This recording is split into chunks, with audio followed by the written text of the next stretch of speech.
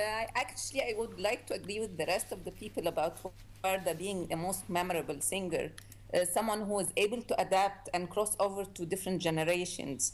Actually, when I use the word adapt, I mean that not only did she change like hairstyle or whatever she dressed like, no, even music style.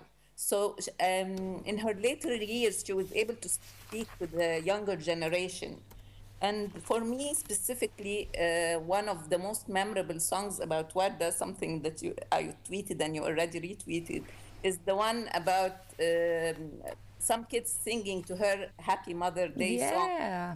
Yeah, it was a really nice song. I listened to it when I was early in my teens, even I think I was 9. And she was singing with the kids. They start the song and then she replies to them. And then this song really resonated with us. And we used it for my mom's birthday for like 10 years.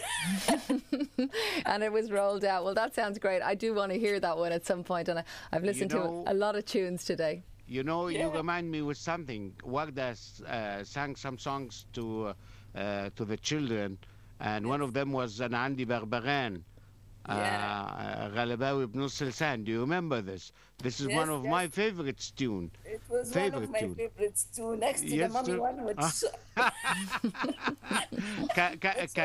do you remember the lyrics? Yes. Do you remember the lyrics? Could you recite it? Could you recite it, please?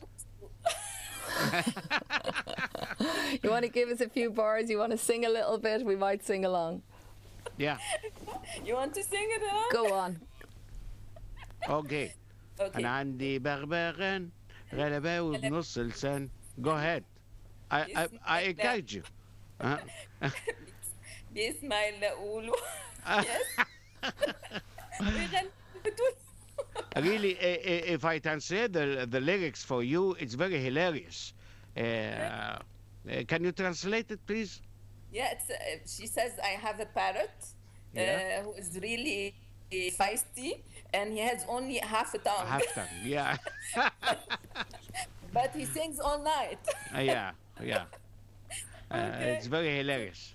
We're all going to be checking that out, I know, on YouTube in the next few minutes. Well,